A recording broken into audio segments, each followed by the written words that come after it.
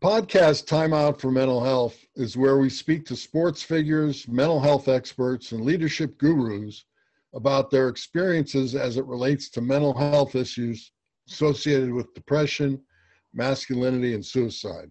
These sensitive topics are often swept under the rug, as detailed in my upcoming book, You Don't Have to Swallow Your Gun, a simple book for men about depression, masculinity, and suicide. Getting a handle on a man's masculinity will improve relationships, both personally and in the workplace. Everyone needs some support to ask for help when they feel off or a bit disoriented and foggy and don't know what is really going on with them. If they do not seek help, their behavior can turn dangerous, including alcoholism, drug and pill addiction, anger, fighting, violence, and in some cases, death by suicide. On Time Out for Mental Health, we want to uncover these issues so men and women can live a happy and healthy life, even though they do suffer from mental health issues.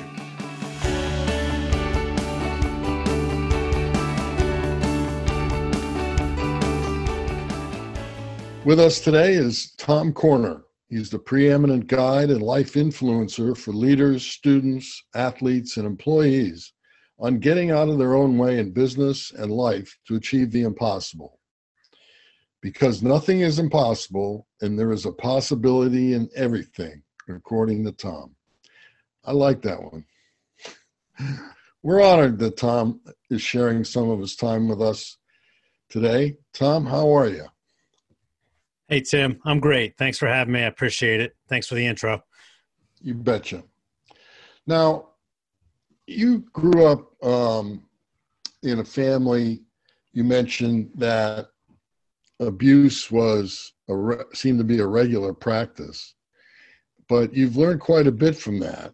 And after a very successful business career in hospitality and the finance world, like myself, you decided to be of service to others.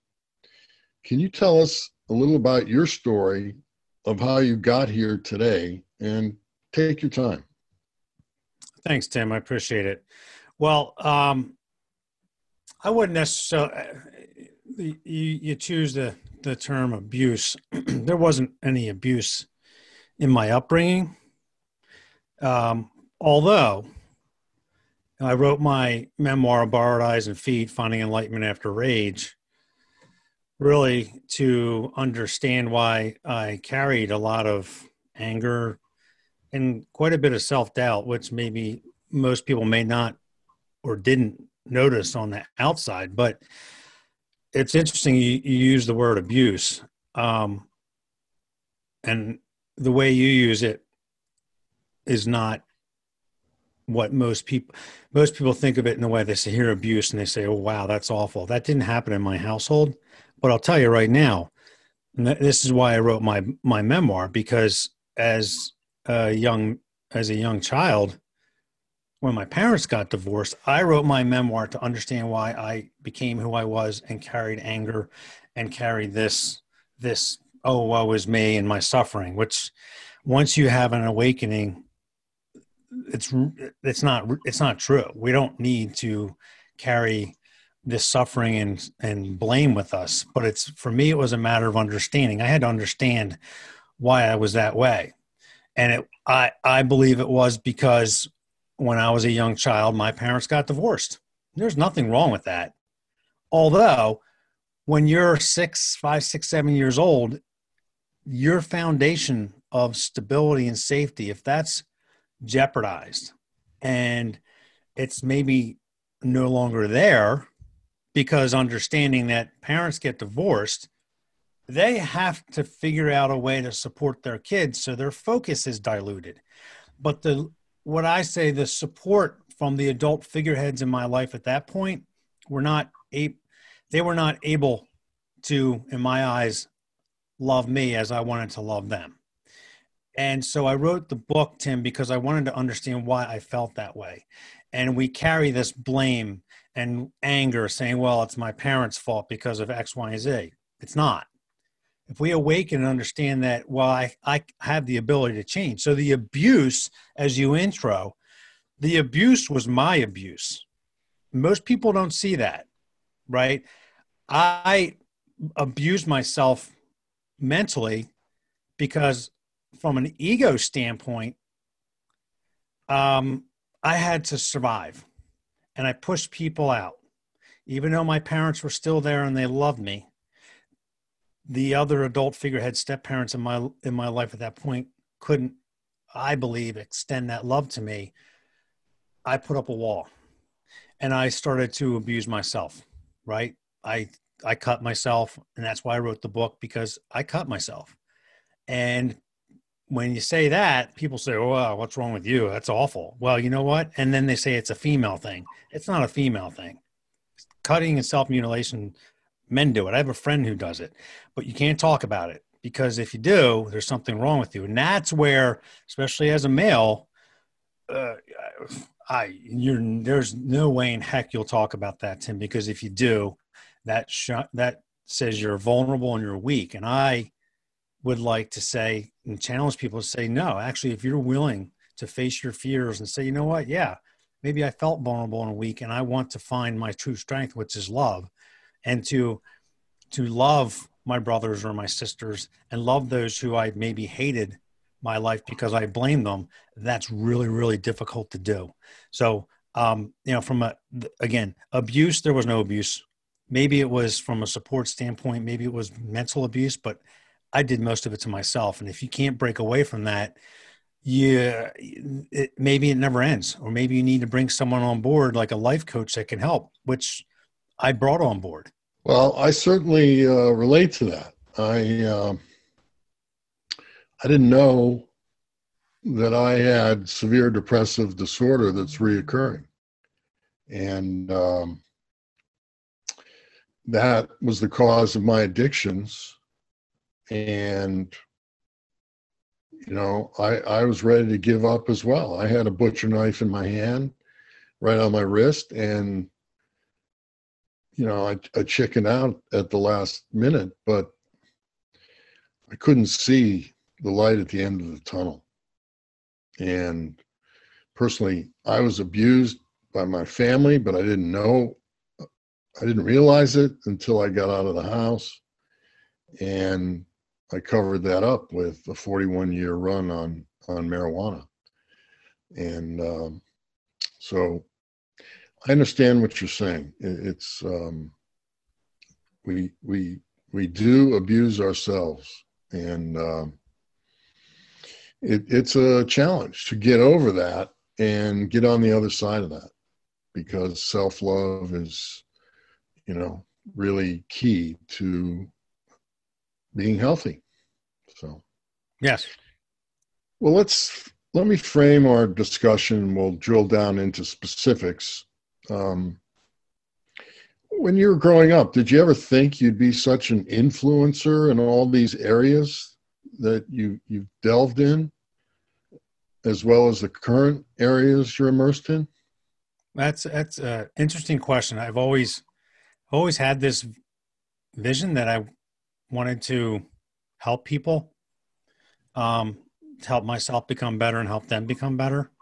So in a way, yes, but I didn't know exactly what it would look like. And it's an interesting journey, Tim, because uh, um,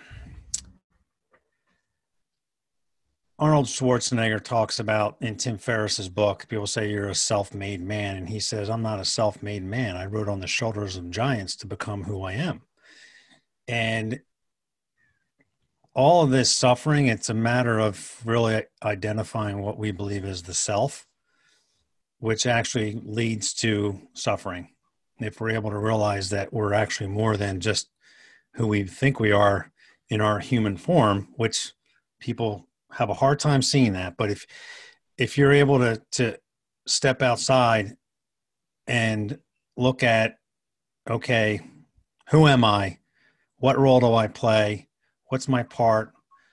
And you're able to step outside of that and see how we contribute to the whole, and especially now.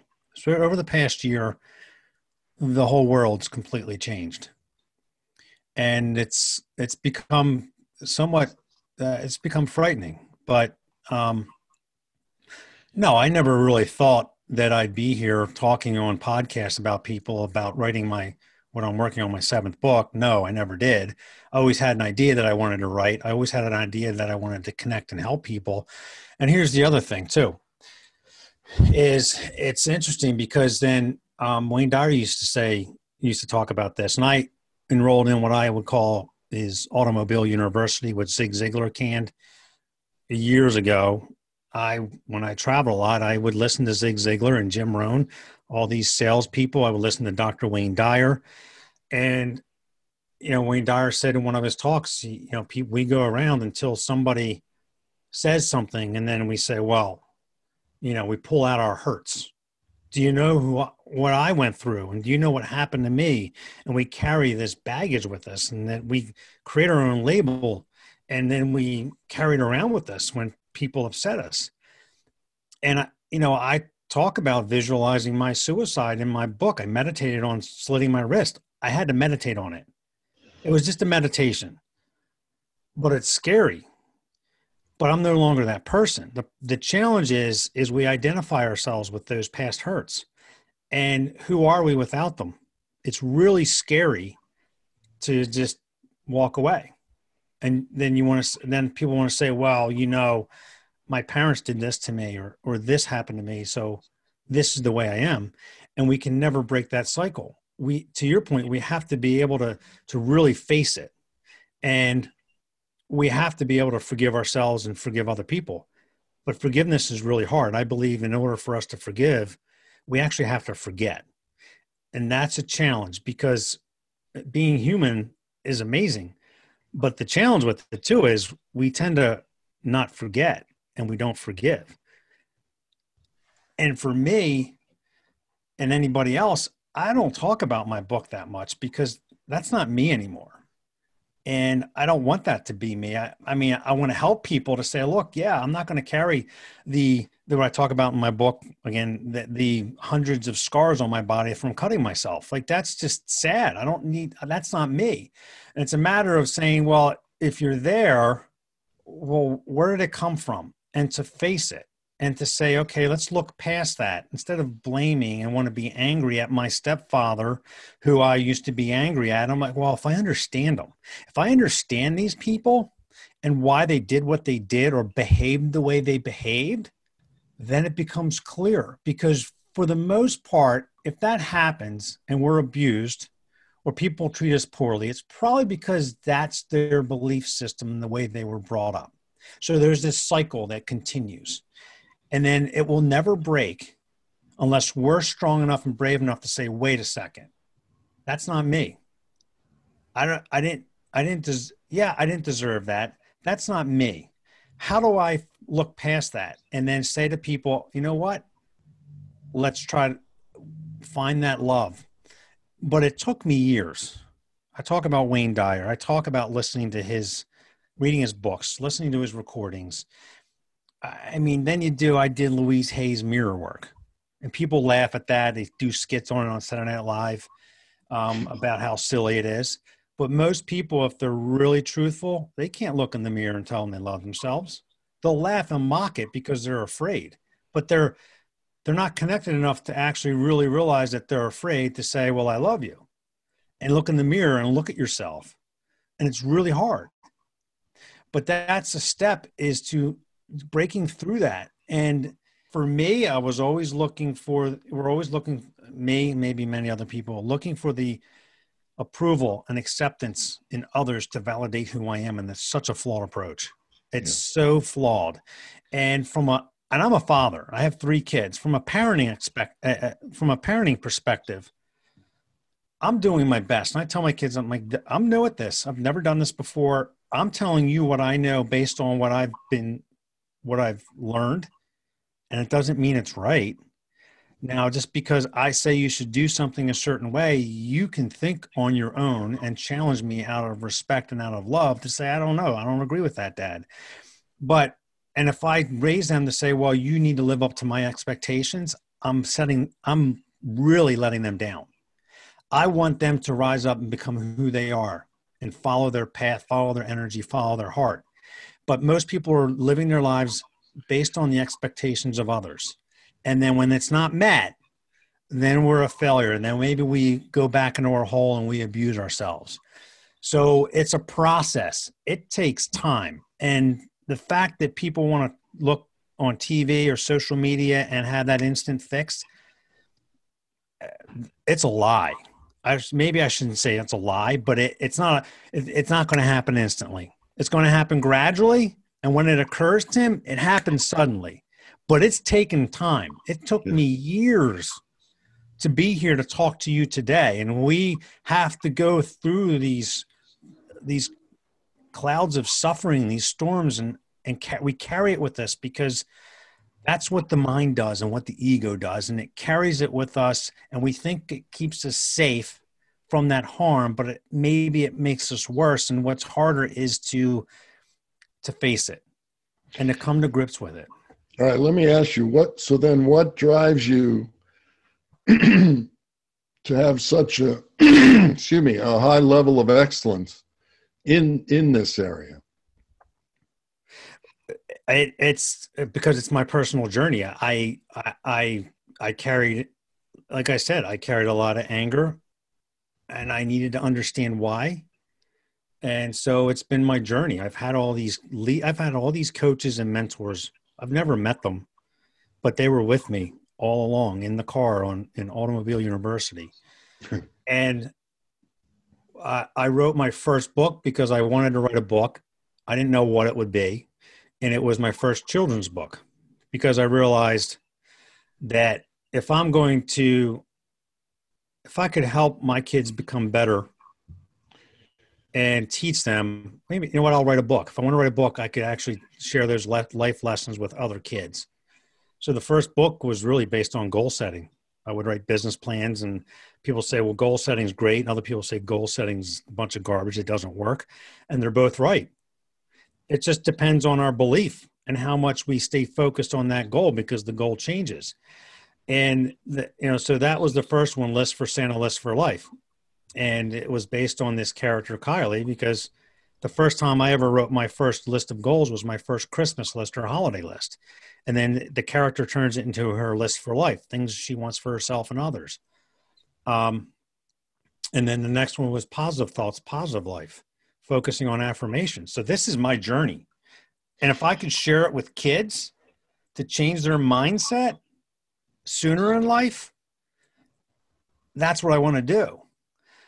And so I just started writing. And then I wrote my third book, Life is Fine When You're Aligned. And along with that was my wife's memoir honoring her triumph over stage 4 cancer, because I think it scared the scared the heck out of me more than it did her. But I wrote that. I didn't realize at the time, Tim, because I needed to make peace with it. I was afraid to say the C word, cancer, but there's so many people that have it. And now this has become my journey, because there's more to it than just, okay, what I see on the camera, and I see you and I see myself. There's so much more to it. And it's really hard to tap into it if we carry resistance and anger and we're distracted by so many things that actually don't necessarily help, and to kind of quiet our minds. So I've had a life coach, for years. I've meditated. I've going down this path because I realized, which I mentioned in my book, Tim, a path of anger was no longer a life worth living. So if I'm going to end that life of anger, there's only two choices. And, which is harder? I don't know. Do you face your fears and you're scared to death that people are going to ridicule you, they're going to laugh at you, they're going to mock you, or do you just end it physically? And you know what? That's not an easy task. So I decided to say, you know what? I'm going to face my fears. I'll be ridiculed. People will mock me. They'll laugh at me. They'll laugh at the mirror work. And I'm okay with that, because there's other people that I'm helping. And those people that mock it, they're disconnected. They're just afraid to acknowledge it. But I'm not going to push them and say, well, stop mocking me because you're just not awake. You're not awakened yet, but they're there. If they're there and they're hearing me, I'm planting a seed. So and we're all here to, I believe, raise a vibrational level of love and healing. more than ever before, especially in the past year, because there's so much that's going on. People need to wake up to, themselves and the energy of love that brings us together and helps us heal. So in your experiences, was there one time that you can put your finger on that something was most gratifying for you so far? Well, what's most gratifying is it's just my family that, through my journey, it hasn't been easy. I've made difficult decisions and decisions that maybe weren't the smartest at the time. I'm just happy and thankful for the love of my family. They're always there, no matter how much we might disagree. And that's, talking from my parents to my siblings and to my wife and the love and support she gives, and my kids. Like, I'm so thankful for my kids because I always say they're my greatest teachers. And we should listen to kids more often than reprimand them, because kids come from, I believe, we become human when we're born. We come into this with no resistance, no judgment, no anger. And as we grow and we experience things, we learn to judge people. We learn to hate. We learn to fear. And kids come from a place of pure love, and they'll tell you things that are the truth, and they're honest. And more often than not, they get yelled at. So don't say that. Like my daughter yesterday said, "Dad, why are you being so mean?" And she's like, "You're mean. Why are you being so mean?" I said, and I know if you can't separate yourself from it, you say, "Well, don't you talk to me that way." And I got mad at her. And then I went back to her and I told her, I said, "Listen, you're right. I wasn't mad at you. I was mad because I knew you were right." Most people you have to awaken to that, to be willing to say, "You know what? You're right about that. And I was being mean, and I need to understand why I'm being mean." And that's a matter of being able to separate yourself, because we become upset based on our belief system. I believe we become upset based on time. How many times do people get upset because they're late? And there's a chapter in my upcoming book called "Time is Killing Me." Time is actually something that humans made up. Time technically doesn't exist. That's right. Because my question in my book is, how could a day on Mars be nearly an hour longer than a day on Earth? How is that possible? NASA had to create a Mars watch to keep track of time on Mars. So time is a great thing to track, but most of us, it kills us because it creates stress and anxiety. I'm going to be late for my interview with Tim. I'm going to be late for work. And then if you become angry and you're in the car and you beep your horn and you give someone the finger, what are you angry at?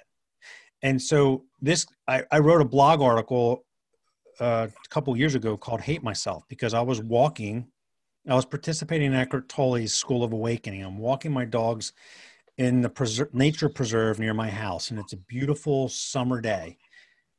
I shouldn't have a worry in the world, Tim. And I catch myself, birds are singing, it's a beautiful day, and my dogs are running around, and I am so mad. And I realized, I said, how could I hate myself? How could I hate anything? You can't. It's impossible to hate yourself. It's the thoughts. What makes us upset is my perspective of who I am, my perspective of the people in my world, my perspective of the situation. And then my mind says, okay, we got to find someone to blame. So I'm going to hate myself, or I'm going to hate you, or I'm going to hate someone else. And really, that's not possible. Because, go ahead. Well, I agree with you. Lately I've been in my readings, the word mindset has come up very frequently. And I really get that. I really get that. So obviously there have been times where you felt you got down on yourself. You thought things were too challenging. You brought that home. you had to deal with your feelings and emotions. How did you deal with that? Did you ask for help? Did you think, oh, I'll just take care of this. I'll sweep it under the rug for now and deal with it later. How did you deal with that? That's a fantastic question. And I'll tell you, I'm the type of person to sweep it under the rug. It's not the way to do it. I know.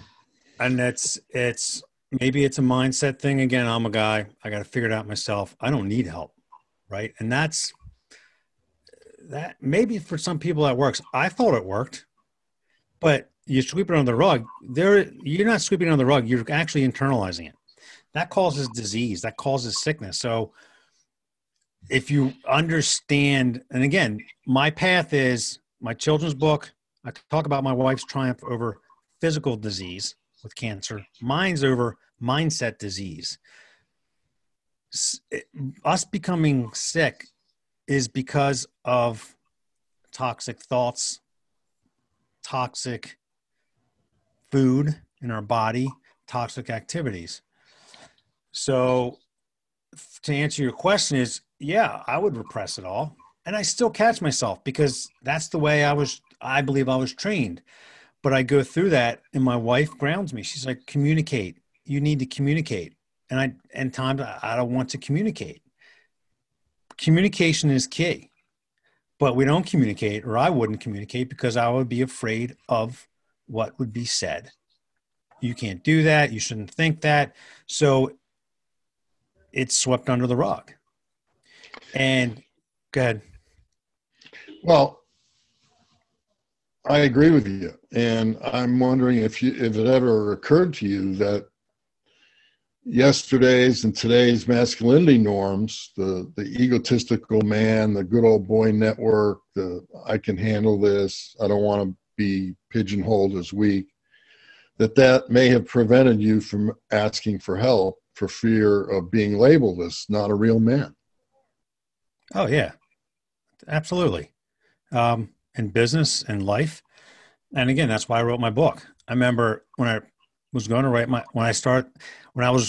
to publish my book, Barred Eyes and Feet, Finding Enlightenment After Age, I told a good friend of mine who we went to college together what I was doing. And he said, you're going to put all that out there for the world to read and see? I said, yeah, because it created so much fear and anger for me that I was afraid of it. You know what? I might as well just put it out there and say, I'm going to try to wash my hands of it. And if I do, maybe it'll help other people that are going through something similar. And I believe it does, but it absolutely is a mindset. It's a masculine thing. Your men aren't supposed to cry, all that stuff. And it's a cultural thing, and it's in life and it's in business. And, yes. And again, most men will mock that and say, I don't need to do that. And I have plenty of friends who are guys that will do that, which is fine. And I'm not going to try to change them. But the great thing is that, you're doing this and I'm doing this, and they see it and they're like, okay, maybe there is something to be said. There's more of this going on in the world. It doesn't mean you have to become some, softy who's just crying all the time and loving and hugging people. But it takes a lot more. It's so much easier for me to just get angry, Tim.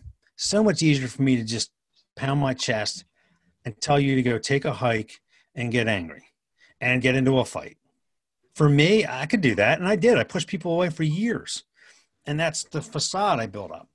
But if I hurt somebody, I would carry that hurt with me because I knew I did. And so for me to just come around and, and I wrote an article, and I mentioned it in one of my books, Hit 'Em with a Hug, because my oldest daughter at the time was riding the bus. She was in second grade, and there was this boy on the bus who was a jerk, kept picking on her. And this is the dynamic. We live our lives, we carry our past, and then we impose that on our kids. And my daughter's telling me the story. I remember sitting with her, and she's like, this kid's picking on me. He won't leave me alone. And me, hit him. I'm thinking hit him, but I'm not saying it. And I'm just trying to work through it with her. And every day she's like, he ripped my homework, pulled my hood over my head. He won't leave me alone. Hey, how about you change your seat? I changed my seat. How about you do that? Da, da, da, da. she did all of it. Didn't work. And I said, well, if push comes to shove, and I didn't want to say this, I said, you punch him right between the eyes as hard as you can, and he'll never bother you again. And when I said those words to him, I said, oh, see, that's a mindset. We believe that that's the only way to solve it, and it's wrong. Once I said that, I said, I can't believe I just said that. And she said, Dad, how about I tell the bus driver and then they can figure it out? Me listening to my kid. So she told the bus driver, and after that, everything was fine. But I'm living in my past, and we carry our past with us. And most people, not for the good, but for the bad. And we want to say, well, that happened to me, so you should kick his butt because I didn't do it when I was in school. And that's what happens. You go watch these sporting events with kids. Parents act insane because they're so unconscious, and they're so afraid of just letting their kids be. And they want to take out their past hurts on someone else or even their kid because their kid is getting hurt like they did. And if you can't awaken to that, to your point, the cycle may not stop. And it starts with us, with you, with what you're doing, what I'm doing, and saying, yeah, there is another way. But you need someone else to help you with it. You need someone like you or me to come out and say, look, this is for real. Okay. But it takes time. And like I said, I had a life coach, but I carried a lot of these mentors with me, Louise Hay, Wayne Dyer, all these people.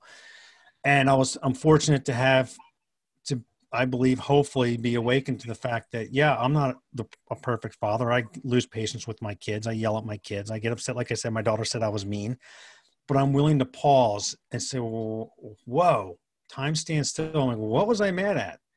I was mad at all these things my mind was making up in my head that I should be mad about.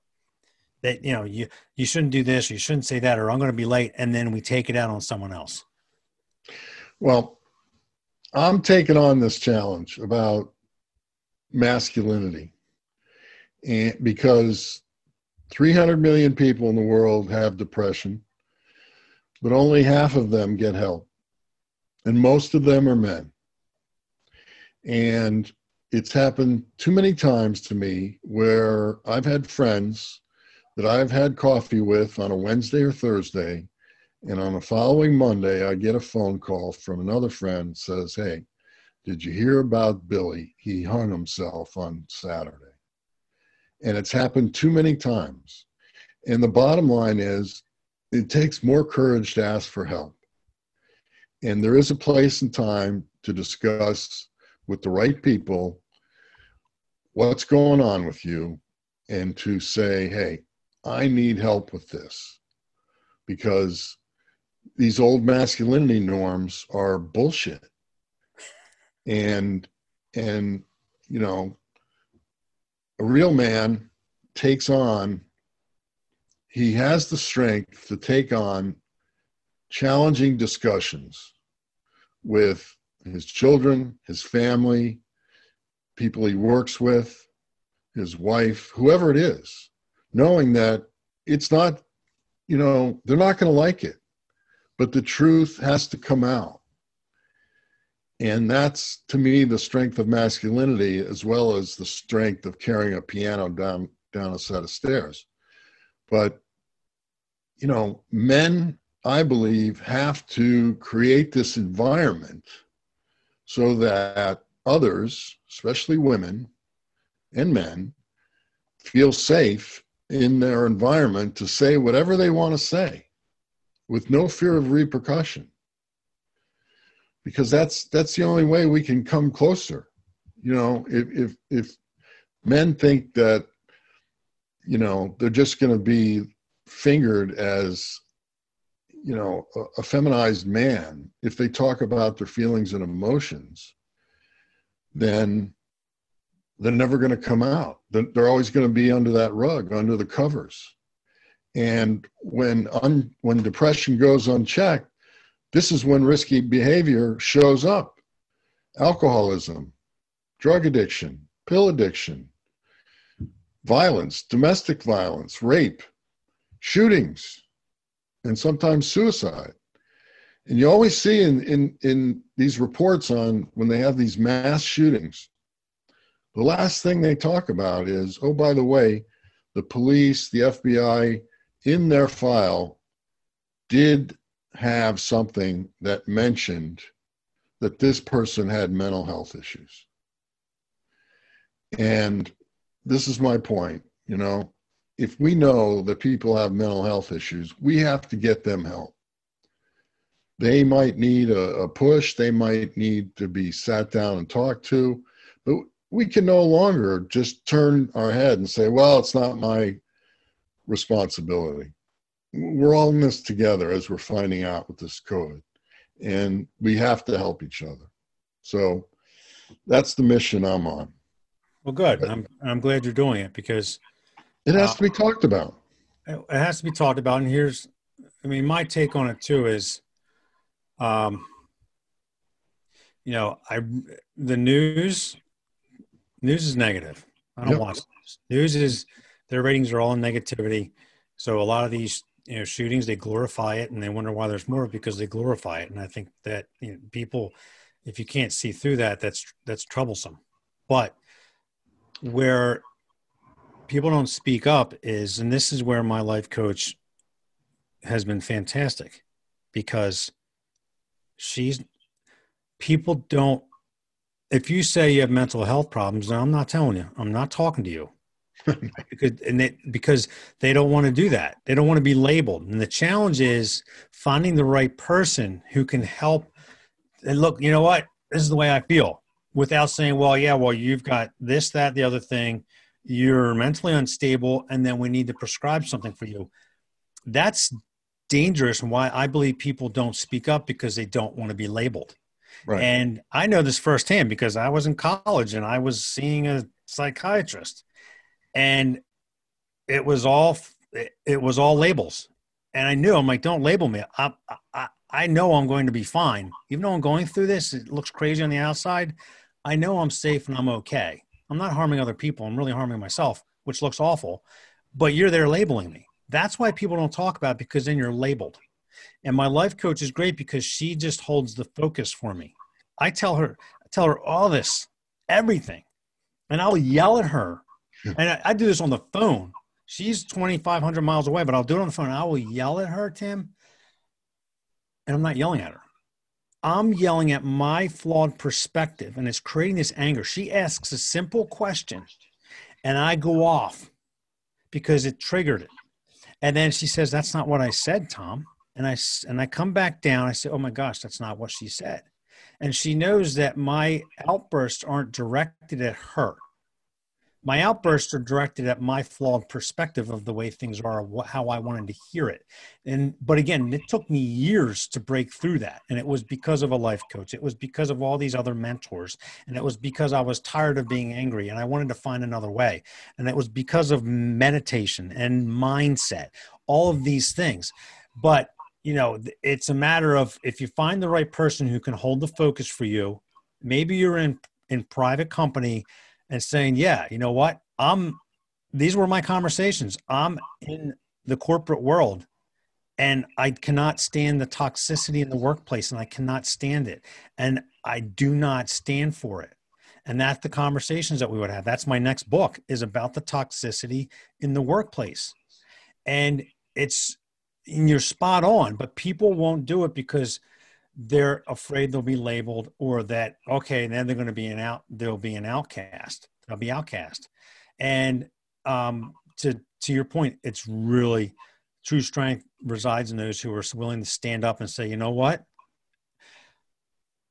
Yeah, I did carry this anger. I did carry this frustration, and to awaken, because if you're in a leadership position, you probably take that frustration out on your people, and you may not know it. But I believe the work world has become so toxic, and this was well before the pandemic, that you have male people in positions of leadership who were brought up in that masculine way, that's okay. But there's a point where if you're abusing that power and your people are actively disengaged at work, which over 60% of people are not engaged at work. And then they say, well, it's like that everywhere. It shouldn't be. Somebody needs to stand up and to say, look, yes, let's look at this a different way, but it takes time, and it takes the strength to do what you're doing, to do it, and one podcast at a time. But yeah, I agree. Yeah, in the workplace, it is really bad, exactly for the reasons that you talked about. The good old network, good old boys network is alive and well. The vice president is going to hire his buddy who he trusts and he likes and he goes out and drinks with because he can communicate with him and he won't get any blowback. And then that guy who's not 100% productive, you know, he's got a team that he supervises that is, you know, men and women, different race, and he doesn't know how to deal with it. A woman who wants to express herself and contribute to the team gets shot down, gets interrupted. She goes to the leader and says to the guy, look, I've got some great ideas here that I want to contribute. And he says, yeah, but you're a woman. And thus the woman is in a difficult place. She can go to HR, but she doesn't know whether she's going to get fired or she has to just sit in the back and scribble and doodle on her notebook. Or she can go find another environment that's more conducive for her and she can exercise her abilities. And this is where men are not doing their job. They have to provide that environment so that everybody has the opportunity to contribute and maximize productivity. And what happens is businesses are missing out on 10, 20, 30% of productivity that they should be realizing, but they're not because of this toxicity that goes on in the workplace, and it's got to change. And people just need awareness of what's going on. You know, I don't think it's so hard for men to make the change if they become aware of it and listen, you know, read your books and listen to what I'm saying. I speak, I have got a book. They have to understand what their role is. And again, they have to show real masculinity, doing the tough things that are challenging and knowing that not everybody's going to agree with them, but that's what has to happen in order for progress to be made. So I hear you. Let me talk about your father as a man. Was he tough on you? Did he ever show you love, discuss his emotion and feelings, spend time talking to you about what it was to be a man? I love my dad. My dad is an amazing man. He wasn't tough on me at all. But as I mentioned, my parents divorced, so I didn't grow up with my father. So I love my dad. It was really a matter of, my parents got divorced. I didn't grow up with him. So I wasn't around him as much as I wanted to be.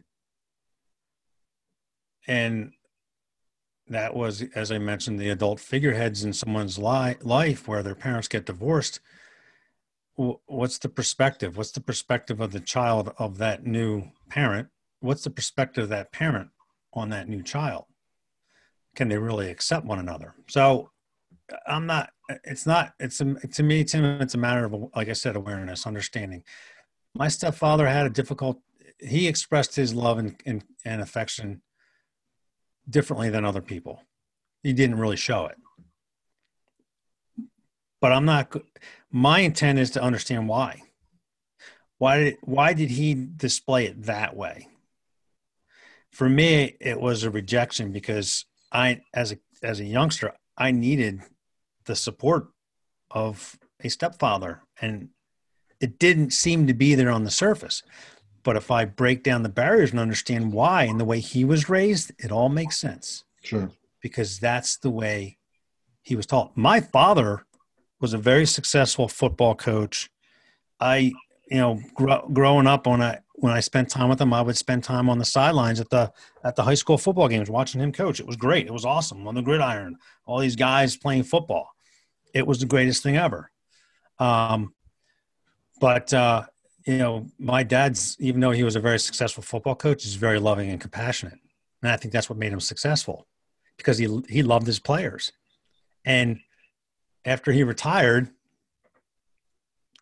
I saw that when they threw a surprise 80th birthday party for him decades later, saying how amazing he was. His strength was his ability to get his players to step up. And he had the only undefeated season in the school's history, which is pretty awesome. But they carried his lessons with him decades later as they became parents and ran businesses. They reflected on what he taught them. In a way, I somehow carry that with me to help people elevate. He's awesome in doing that. And that's a male thing. It's a leadership thing. It's a coaching. I played sports. I had coaches that were complete jerks. And I like to think I was a very talented athlete, but they lost me because they led by the male macho, which is okay, but doesn't work for everybody. And real leaders find a way to lead with love. That's right. And so to answer your question, my dad's awesome. My dad's very loving, very compassionate, and he showed how to lead a bunch of guys on the gridiron to come together, and they carried those lessons in their life. That's how you change. When you are able to break the cycle and lead with love, those people will carry it with them forward. Yep. But it's a matter of being able to wake up, like to your point, and okay, not to say there's something wrong with me, but how can I improve this? But also as a leader, you have to be aware of what's going on. If you're not aware and people don't make you aware of what's going on, it will never change. So back to your point about work, Carl Icahn talks about that in Tony Robbins' book, Money. He talks about mediocre management. That's why these companies stink, because this good old boy made it into management and he doesn't care. And he's there in management because he's a good old boy and he's there for the title and the ego. He's not a leader. That's loser leadership. Mm-hmm. So you asked me a question about my father, but it's but I think what you're getting at is, where's the foundation of support for someone? How are you brought up? Because if you're brought up from the foundation of, go out and don't cry, don't show your emotion, you don't come off the field unless you're showing bone, blah, blah, blah. Yeah, that's not my thing, but it is about being able to be a male role model, and you can lead, you can be a tough leader as long as it's love. If your energy is not aligned with love and you're a leader and you're a complete, I'll keep my language clean, but you're an antagonist, you could choose another A word. That's where the challenge is. And then that leads to kids being brought up to believe that that's the way they're supposed to be.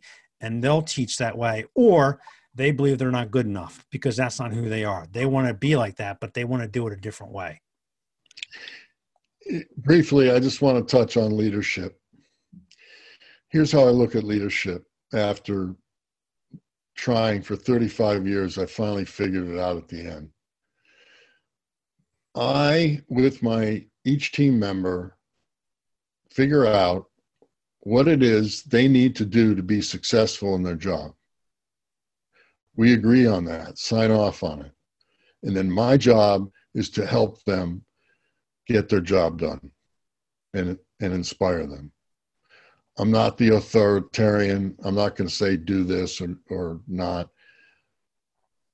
They're going to go figure out what they need to do to be successful, and I will help them to make that level appear. So that's how I look at it. But now I want to flip the spotlight on you as a father and ask you how you characterize yourself as a father. Are you easy? Are you tough? Do you lose your cool, yell and scream? Do you show love and emotion? How do you look at that? I lose my patience with my kids. It's normal. Yeah. It's a matter of just saying that's the way it is. To say, well, you know what, I'm a perfect parent, I don't raise my voice with my kids.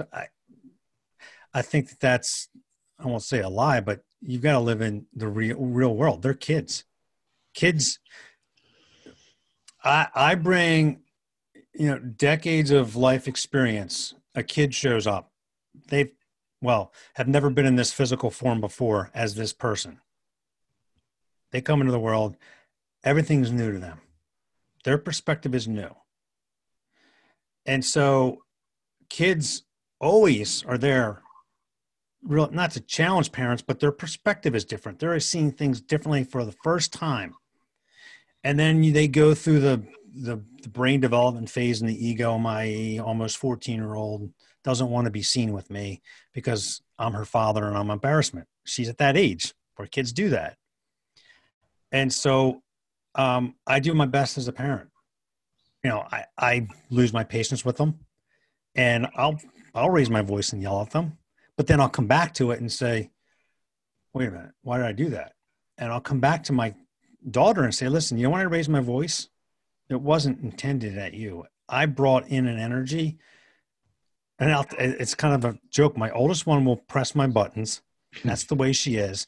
She gets me riled up because that's just the way it is. I walk out of her room because it's a mess. She won't clean it up. I go into my other daughter's room, and she's the opposite. She is they're both wonderful, but their personalities are different. I carry the frustration from my oldest daughter to my other daughter's room, and then she gets the brunt of it. And then I walk out and say, why did I just do that? And I go back to her. I say, I hope you understand that you did nothing to deserve that. I carried this anger into the room with you, and I gave it to you. And she thinks I'm crazy, but she gets it now because I'll call myself out on it. And so, I'm doing my best, and I'm loving. I hug my kids. I laugh with them. I'll be a jerk, and my daughter will tell me I'm mean, which is great because I want her to tell me, well, why am I mean? Like, what does that mean? What did I do? And that's a great spot for me to check myself, because in the past, kids were apparently brought up to be seen, not heard. So for a kid to say that to her father, say you're mean, generations ago, she would have probably been smacked and punished. But why would I do that? Because to me, I'm stifling her desire to grow and want to learn more. So yeah, I might get upset with her. I might make her cry because I lose impatience because I don't understand her mindset. But I'm willing to say, look, I'm sorry. I apologize. I didn't mean to do that. Now, from a man who's a parent to say, I'm sorry that I yelled at you, that's a no-no, but I'll do it. And then people say, well, maybe you're giving them too much control. They get too full of themselves. No, life happens the way it's supposed to happen. And so as a parent, I'm doing my best. Nobody's perfect. And I always say life's perfection lies in all of its tiny imperfections. We're kidding ourselves if we're waiting for this perfect moment and opportunity. And that's where I got lost, and most people get lost because we're waiting for that perfect thing. And it's right here and it's right now. But we miss this right now because we're looking somewhere else. I call it mindlessness man in my upcoming book. He's like some Marvel comic anti-hero. He's lost in mindlessness because he's worried about what happened yesterday. He's worried about what's going on tomorrow. He's worried about what people think, and he misses every moment of his life right here and right now. And most people are mindless because they're lost in their phones, they're lost in social media posts, and they do not know who they are. And there's a lot of lost people out there. Yep. I'm going all over the place, Tim, to answer your question, but I mean, my daughter last night said, "Hi, oh, man, Dad, I hate Dad." I said, "Why do you hate me?" "You don't hate me." She said, "I know I don't hate you. I was just upset." But it's creating that awareness, because I want my kids to become upset, but to also understand why, because a lot of this stuff comes from my mentors. something silly that I talk about is called Eraser Bear and the Barrel of Fears. Because Tim, if you're upset, if you're anybody's angry, and they're, I mean, living yourself, you want to kill somebody, you want to punch them in the face. Take all that anger, all of it, and go find a bag or a bucket or a barrel and just dump it in there. I got this from Wayne Dyer, one of his speeches years ago. Take it, fill it up. I did this with my daughter. Take all your anxiety and your fear and fill it up, because before you leave the house, you want to dump it out. You don't want to take it with you, right? So take it all, dump it in the trash, and then go on your way. And when you try to dump it in the trash, what happens? There's nothing there. They don't exist. You cannot hate yourself. You cannot be angry. It's all in your head. Once you realize that, and you say, I have a choice. I could actually, I could be right, or I could be happy. I choose happy. But you have to be aware in order to do that. I have a saying, mistakes are the seeds of greatness. I mean, how do I know what I'm supposed to work on if I don't make a mistake? Yes. And that's something they're starting to teach in schools and universities, because people are afraid of failure, and it's a societal thing. If you're not number one, you're a loser. And it's such, again, that's a lie. Yeah. And kids are brought up, and I talk about it in my book. I spoke at my daughter's elementary school, and I tell the story about my daughter in first grade getting one word wrong on a spelling test. The word was nutrition.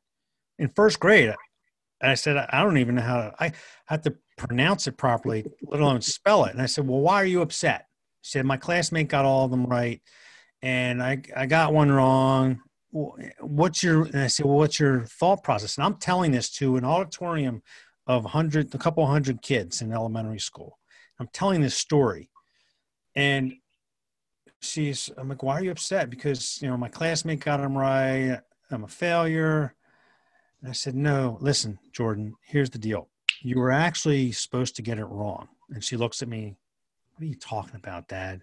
You were supposed to get it wrong because you'll never forget how to spell. You'll never misspell nutrition again. So we look at getting it wrong as a failure and a loser. It's a way to learn, to say, oh, that's why. Okay. But we're brought up to be like, you're a failure, you're a loser. But when I told that story to all these kids, they're like 6 years old, 7 years old, 8 years old, 9 years old. I said to them, what do you think my daughter was saying to herself? And I remember 2 of these sessions, 2 different schools. In the front row, a little boy raises his hand, both sessions. And I say, what do you think she said? And he raises his hand and he says, I'm bad. And I started to tear up. And I asked another kid, I said, what do you think she was saying? I'm stupid. This auditorium of kids who, where do they learn this at such a young age? This auditorium is filled with self-doubt. And all these kids, I'm stupid, I hate I'm bad. Where does that come from? Until a little kid in the back, a little girl raises her hand and she says, I gave it my best. That's a whole different story. Not to say that these kids are not going to amount to anything, but that girl in the back is probably going to have an easier life and be more successful, or at least enjoy her successes because she gave it her best, versus I'm stupid, I'm bad, I'm a failure. That's a challenge. We carry that into adulthood.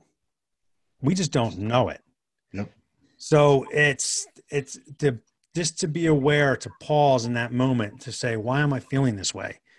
Is it really exist? Can I actually put this negative feeling in a bucket and dump it in the trash? And you realize it doesn't exist. It's all in your head.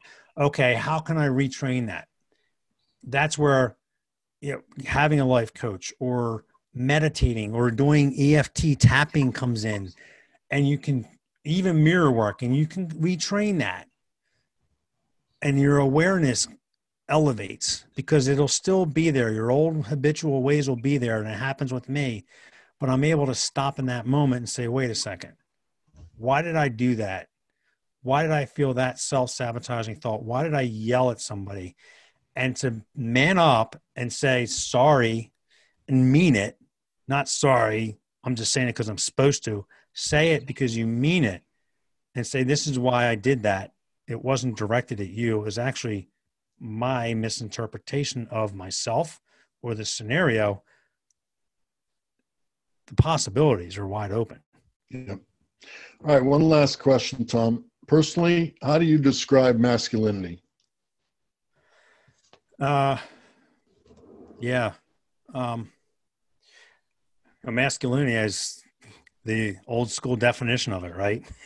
So, but for me, it's to be able to love someone, to be able to say to somebody, if you're in a heated situation where you want to punch them and you want to knock their lights out, to hit them with a hug instead and say, I love you, and to hug them. Because that changes everything. But you still are a man, right? You do your man things. I'm not saying you don't go, and I love to exercise and work out because it feels good for my body. I still do that. That's a manly, masculine thing. I'll do that. But for me to also say, hey, look, I love you, and I'm sorry for what I said or what I did. I'm trying to become better. That's me being vulnerable. A masculine man is not supposed to be vulnerable, but their strength is being vulnerable and still being masculine and strong, because our strength is love. Two things I add to that. Number one, men have to have a sense of humor. Not everything, life is not to be taken so seriously. Life is to enjoy. Yes. And number three, men have to have some type of connection with a spirituality of their choice, whether, no matter what it is, whatever their choice is, something that they can use to ground them, to connect to. And when you have all three, to me, that's a real man. So that's Benjamin Zander. I don't know if you heard the story from Benjamin Zander, rule number 6, but that's exactly it. Don't take yourself so damn seriously. Yeah. And one thing I didn't mention, you're right about that, is spirituality. Yeah. That's a huge part of it. Yeah. Is you can call it whatever you want. God, Chi, Prana, Jesus, Buddha, whatever you want, but I believe you have to align with some sort of spirituality. And I've aligned with that. I've studied different spiritual cultures or religions. When you boil it down, they all believe in the same thing. And that's the thing, is they all kind of set each other apart and against one another sometimes, which is incorrect. It's not the right way. But if you boil it down, and it's love, but it's not the love that we abuse and just throw love around all over the place, but it's love, it's source energy. It's what keeps us in harmony. Thanks, Tom. I think your story is remarkable, and I think you're a role model for the world today, and I appreciate you taking the time. Do you have any final thoughts you want to share with the audience? No, I would just want to thank you, Tim, for doing what you're doing and the opportunity to be here to speak with you today. And I would love everybody's support. Please visit my website, tomcorner.net. That's Tom, T-O-M, Corner, C-O-R-N-E-R.net. Check out some of my stuff. Please think about buying one of my books, because it does cost me money to do these things. But I would love your support. And if there's anything I can do, or if anybody would like me to come out and speak with a group, please contact me via my website. And that's it. Just keep your head up. Love is our real strength. Great. Well, listeners, look out for our podcast, Time Out for Mental Health, wherever you get your podcasts, including the Mental Health News Radio Network and healthylife.net. And keep your eyes out for my upcoming book, You Don't Have to Swallow Your Gun, a book about relationships, depression, suicide, and how toxic masculinity affects relationships between men and women. And contact me for speaking engagements through my website, timkrass.com, TIMKRASS.com. And don't forget to have fun, everybody.